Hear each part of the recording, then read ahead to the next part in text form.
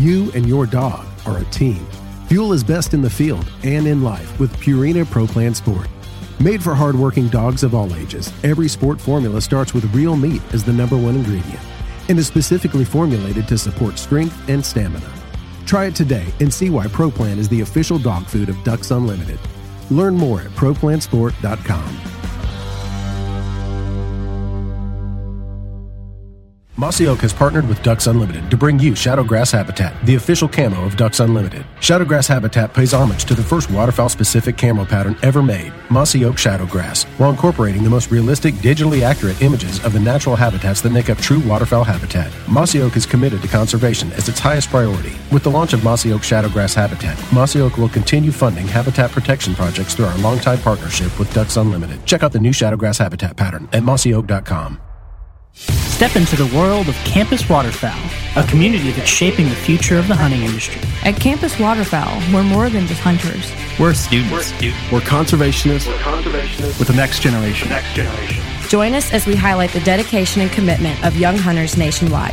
Visit campuswaterfowl.com to become part of our story. Campus Waterfowl, the future of hunting starts here. We are the Ducks Unlimited Nation, united by our passion for hunting, the outdoors, and conservation. The habitats that Ducks Unlimited have been maintaining and building since 1937 have effects far beyond the duck hunting community. Follow along with our YouTube series as we tell your stories and become part of the Ducks Unlimited Nation. DU Nation, take it outside.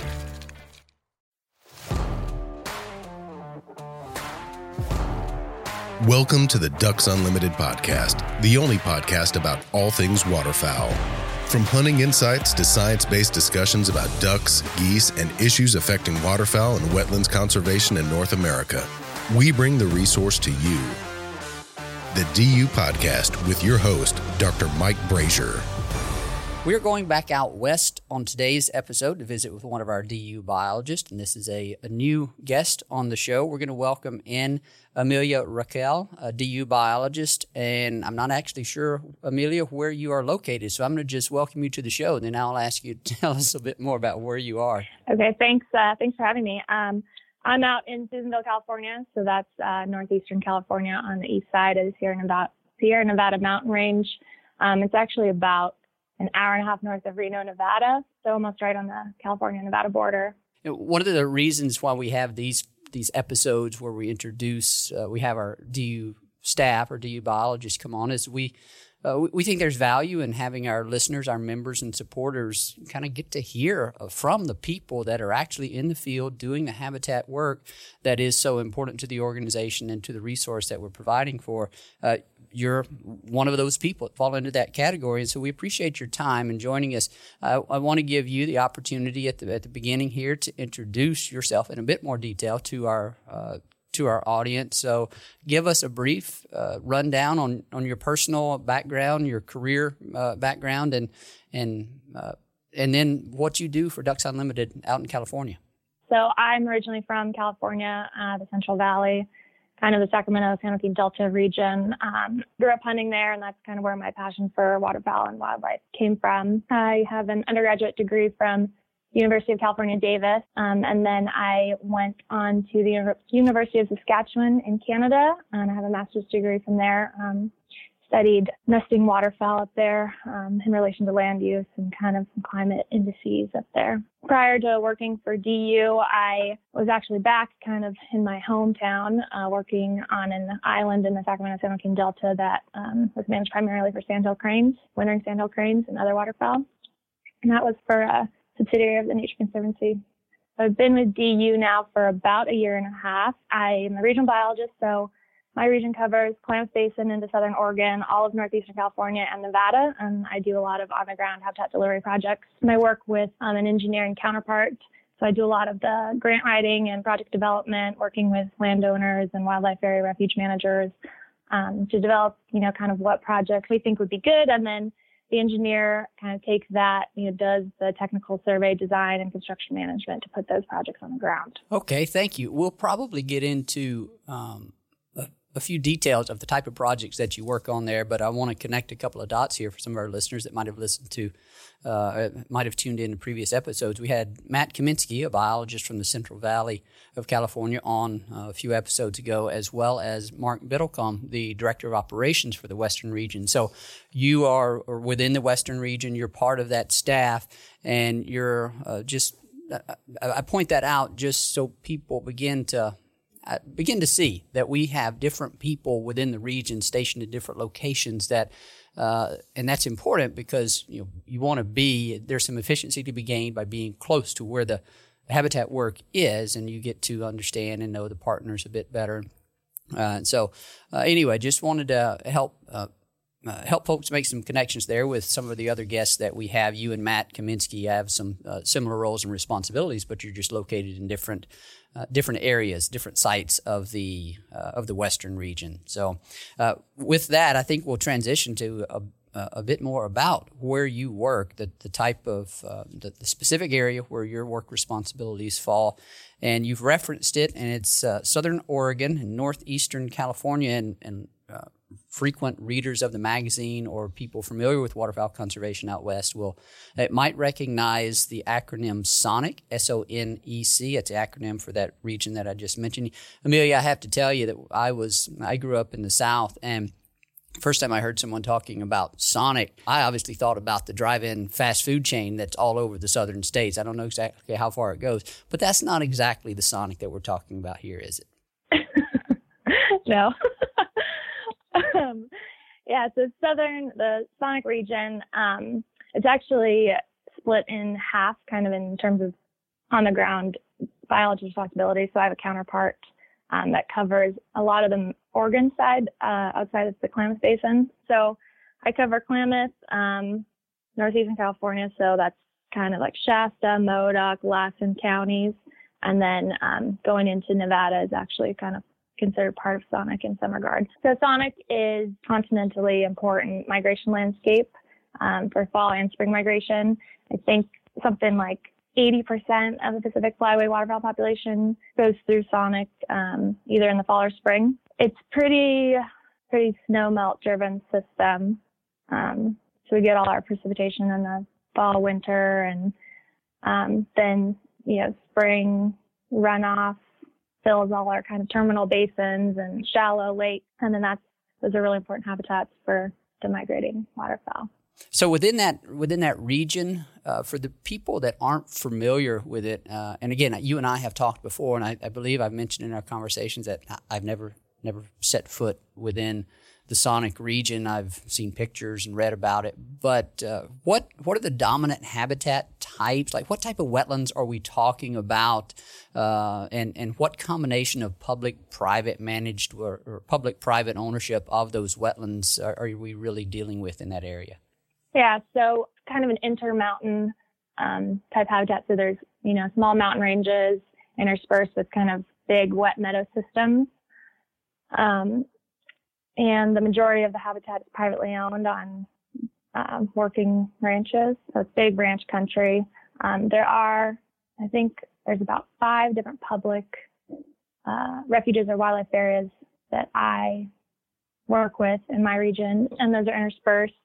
But the majority of the habitat is privately owned. I think something like 70% of the wetlands in this region are privately owned. Give people a brief idea of what the wetlands on those ranches look like, and specifically what I'm thinking about, and I believe this applies to the SONEC region, the spring flooding, the flood irrigated lands. Those are prominent within the SONEC region, correct? Yeah. Tell people what that is. When we say flood irrigated ranch lands in the spring and their importance for waterfowl, like what is that? What's flood irrigation for people back east or anywhere in the U.S. that may not be familiar with what's going on out there? In the springtime, there's a lot of rivers and springs and, small perennial streams. And a lot of that has been developed in some regard on these meadows. So these ranchers typically, put in irrigation structures and help raise the water table in those meadows and kind of sheet flood that water outside of those stream banks onto the meadow to irrigate that. So when we say flood irrigation, it's kind of literally what that is, rather than like the center pivot or some other kind of source of irrigation or mechanism of irrigation. It's actually this really shallow water across these vast meadows, grassy meadows, right? And it's irrigated to stimulate the growth of the forage, which ranching, and that provides the food for the cattle. Do I have that right? Yeah, that's correct. Yeah, and that's so that's a springtime deal, and in the fall, what are we? Is much of that habitat on the ranch land available in the fall, or during the fall, or the waterfowl more dependent on the intensively managed wetlands that might be predominantly on public lands? Yeah, most of the working ranches irrigate in the springtime, and then they dry up to either hay or graze for the fall and winter. So most of those lands are dry during the fall, winter. So the primary habitat for migrating waterfowl and other water birds is on those public lands, which are more intensively managed wetland properties. You've mentioned this already a bit, Amelia, but I want to dive into a bit more detail on it. The primary source of the water for those intensively managed wetlands on the public land, as well as in the spring, when we're talking about the flood irrigation water, is snow melt. And so describe that. And it's not snowmelt necessarily from the fall of, let's say, 2019. When we're talking about wetland management that occurs in the fall of 2019, it's not, the source of that water is not snow that necessarily falls in the fall of 2019. It comes from like in the spring and summer, back in the spring and winter of the previous year, right? Yeah, a lot of the time. So most of our precipitation occurs in the winter. And then as it warms up, that snow melts and, fills some of these basins and things like that. But so a lot of the wildlife areas and refuges, and just outside of that where they get that water, a lot of them are part of bigger irrigation kind of systems.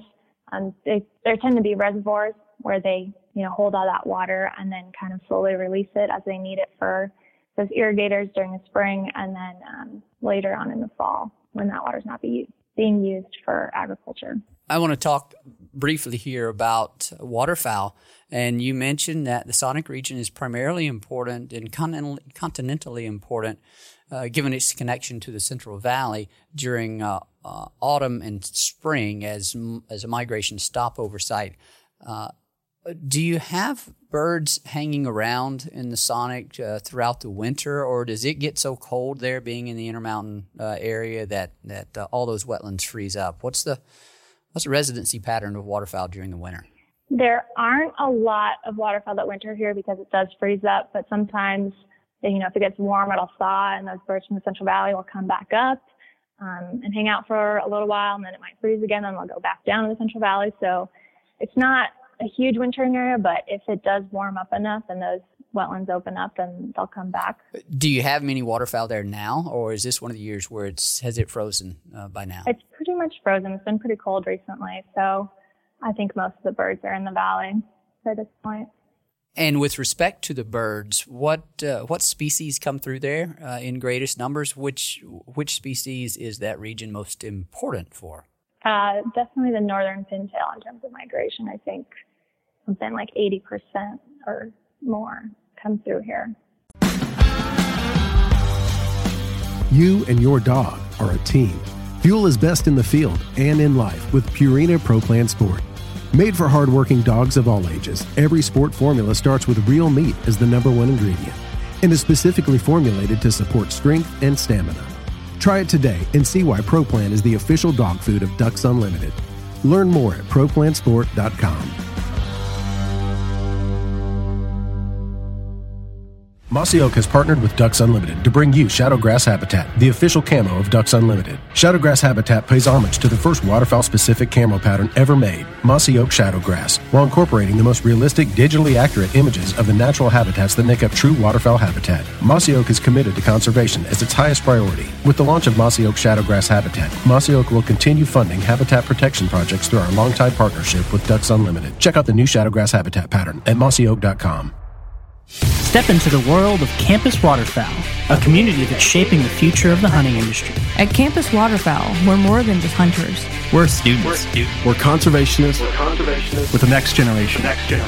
Join us as we highlight the dedication and commitment of young hunters nationwide. Visit campuswaterfowl.com to become part of our story. Campus Waterfowl. The future of hunting starts here. We are the Ducks Unlimited Nation, united by our passion for hunting, the outdoors, and conservation. The habitats that Ducks Unlimited have been maintaining and building since 1937 have effects far beyond the duck hunting community. Follow along with our YouTube series as we tell your stories and become part of the Ducks Unlimited Nation. DU Nation, take it outside. What we do as an organization, really everywhere we work, is designed to address the things that are most challenging and that are most limiting to our ability to provide and manage quality wetlands that support waterfowl. So we always think about what are the greatest challenges within a given region that are either limiting the availability of wetland habitats or preventing us from maximizing their productivity. So within the SONEC region, what are those key challenges for wetland conservation and wetland management? SONEC is, in an arid region, so water is kind of the most limiting factor for wetlands here. So a lot of what we do is related to water availability, water conveyance, and water use efficiency, especially on some of these public wildlife areas and refuges. So a lot of what we are doing is trying to, provide infrastructure for these managers to use what water they do have as efficiently as they can to be able to provide as much habitat as they can with, the limited water supplies that they may be getting. So a lot of these refuges and wildlife areas are tied to kind of complex irrigation systems that provide water most of them throughout, entire basin or valley. And so there's water rights associated with those things. And all of this kind of depends on what kind of water year we get. So, a few years ago, we were in a pretty bad drought. And then in the past couple of years, we've had, amazing water years. So it's all, very dynamic depending on what precipitation we may get in that given year. What you described there sounds a lot like some of the work that I was familiar with that occurs along in coastal Texas. Coastal Texas is one of those rice-producing regions, and the availability of water for rice irrigation and then subsequent flooding during the winter is it sounds similar to what you're describing there. And so when you're talking about, Ducks Unlimited can't make more water. We can't make more water fall from the sky. None of our partners can either. Yeah, but what we can do is increase the efficiency of the use of that water, which is what you're talking about. That occurs in Texas and other regions as well, as I'm sure we'll talk about through time. And so on the surface, you might not think about some change to infrastructure for the management of water levels within a wetland as being highly valuable. But really, when you're competing for such a limited resource and such a valuable resource, that being water, anything that we can do to enhance the efficiency by which we use that water to manage wetlands for waterfowl goes a long way in helping us provide the resources and justify the continued use of that resource. So I'm a little familiar with what you're describing there, and so it definitely makes for some challenges and makes for some different types of approaches to wetland conservation. Amelia, are there any projects ongoing, recently completed, or planned habitat projects out in that region that are particularly noteworthy or that you would want to highlight here to share with our listeners? Yeah, there's one project that I'm pretty excited about. It's still up and coming. We just broke the grant and heard that we've been selected for funding, so it'll be a year or two out. But it's a planning study to kind of look at the engineering feasibility and kind of environmental assessment of a huge water conveyance alternative system on Lower Klamath National Wildlife Refuge. So the majority of their water comes in through one intake from, the big irrigation system. And it currently has to flow through like about a 5,000 acre wetland and then another maybe 2,000 acre wetland until it can be used on any other unit on the refuge, which is kind of crazy to think about, especially in such a water limited region. So what we're going to look at is trying to find an alternative water conveyance system for them. So it might be a pipeline or a huge canal to basically bypass water going through those two units to be able to be used on basically every other unit on that refuge. So I think that's going to be a huge deal in the future, especially for water use efficiency. Is there some on-the-ground work, some dirt moving, so to speak, that would be involved in that? Or is this just sort of an initial engineering and design working along the Gulf Coast? I know that engineering, the big thing that was an eye-opener to me is sometimes these engineering and design and feasibility studies can take 2 years or longer, and they become a project in themselves just because of all the complexities of the issue of moving water and the way it's regulated and everything else that comes along with it, especially in a coastal environment is vastly different because you're dealing with just a different system. But I guess the point I'm trying to make is that these engineering and design studies,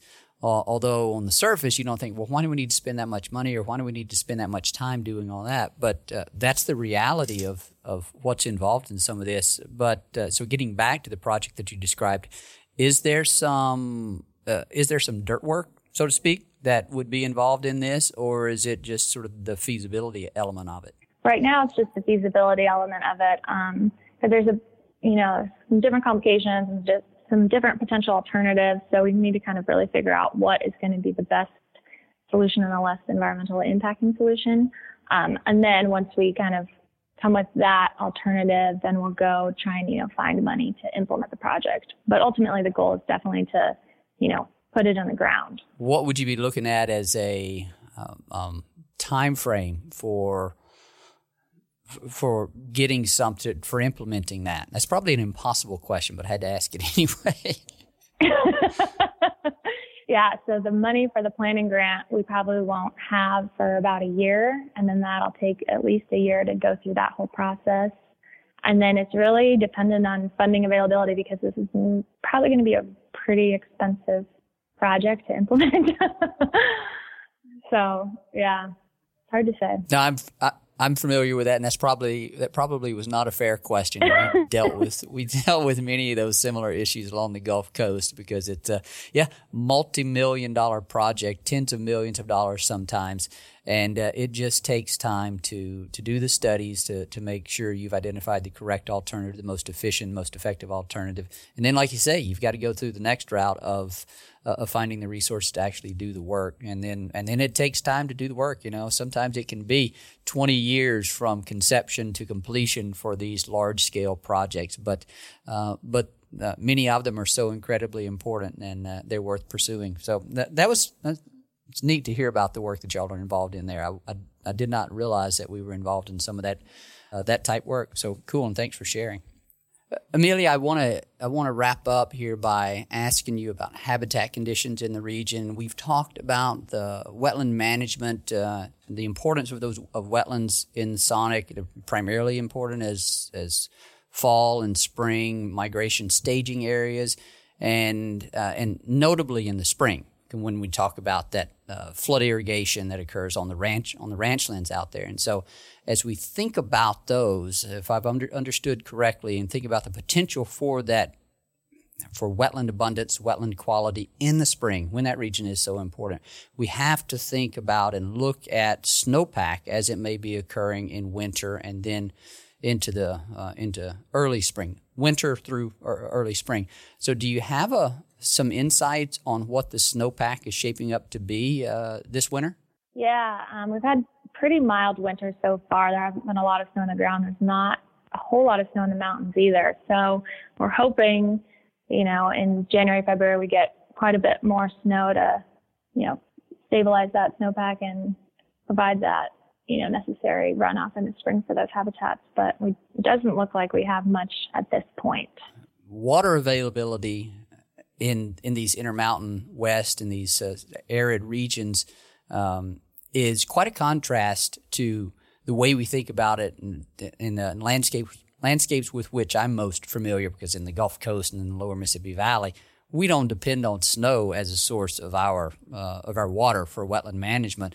It comes primarily it comes in the form of rain.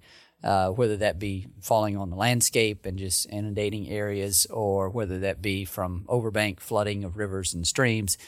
So this idea of depending on snowpack and then that sort of being a storage, having storage capacity in the form of that snow, and then the dependence on that for the spring water abundance. It's a different concept for me, at least with respect to firsthand experience. And so it definitely brings with it some additional challenges, but nevertheless, we're dependent in these cases on the water that weather provides. And so this is you offered some interesting insights, and I hope our listeners are able to get a better picture for that region and some of the work that we do there, and why it's so important. So thank you for joining the show and sharing your insights. Yeah, thanks for having me. A special thanks to our guest on today's show, Amelia Raquel, a Ducks Unlimited biologist out in California working in the SONEC region. We also thank our producer, Clay Baird, who does a fantastic job editing these podcasts and getting them out to you, our listeners. And as always, to you, our listeners, we extend special thanks for sharing your time with us, and we thank you for your support, passion, and commitment to wetlands and waterfowl conservation.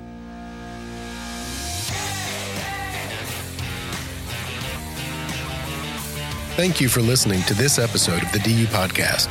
Be sure to rate, review, and subscribe to the show, and visit www.ducks.org/DU Podcast for resources based on today's topics, as well as access to more episodes. Opinions expressed by guests do not necessarily reflect those of Ducks Unlimited. Until next time, stay tuned to the Ducks.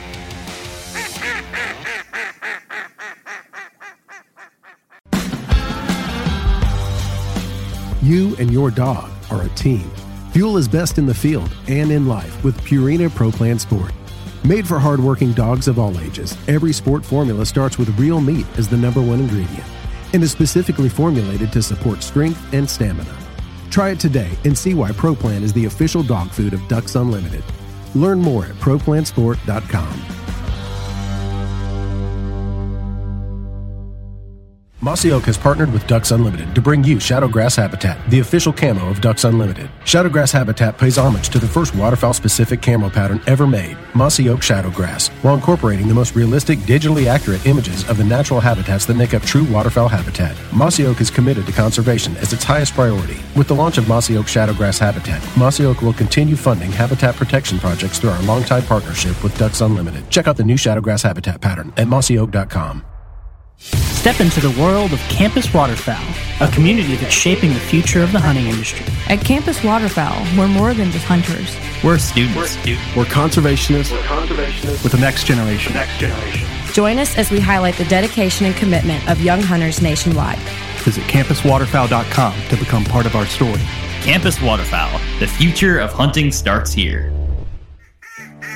We are the Ducks Unlimited Nation, united by our passion for hunting, the outdoors, and conservation. The habitats that Ducks Unlimited have been maintaining and building since 1937 have effects far beyond the duck hunting community. Follow along with our YouTube series as we tell your stories and become part of the Ducks Unlimited Nation.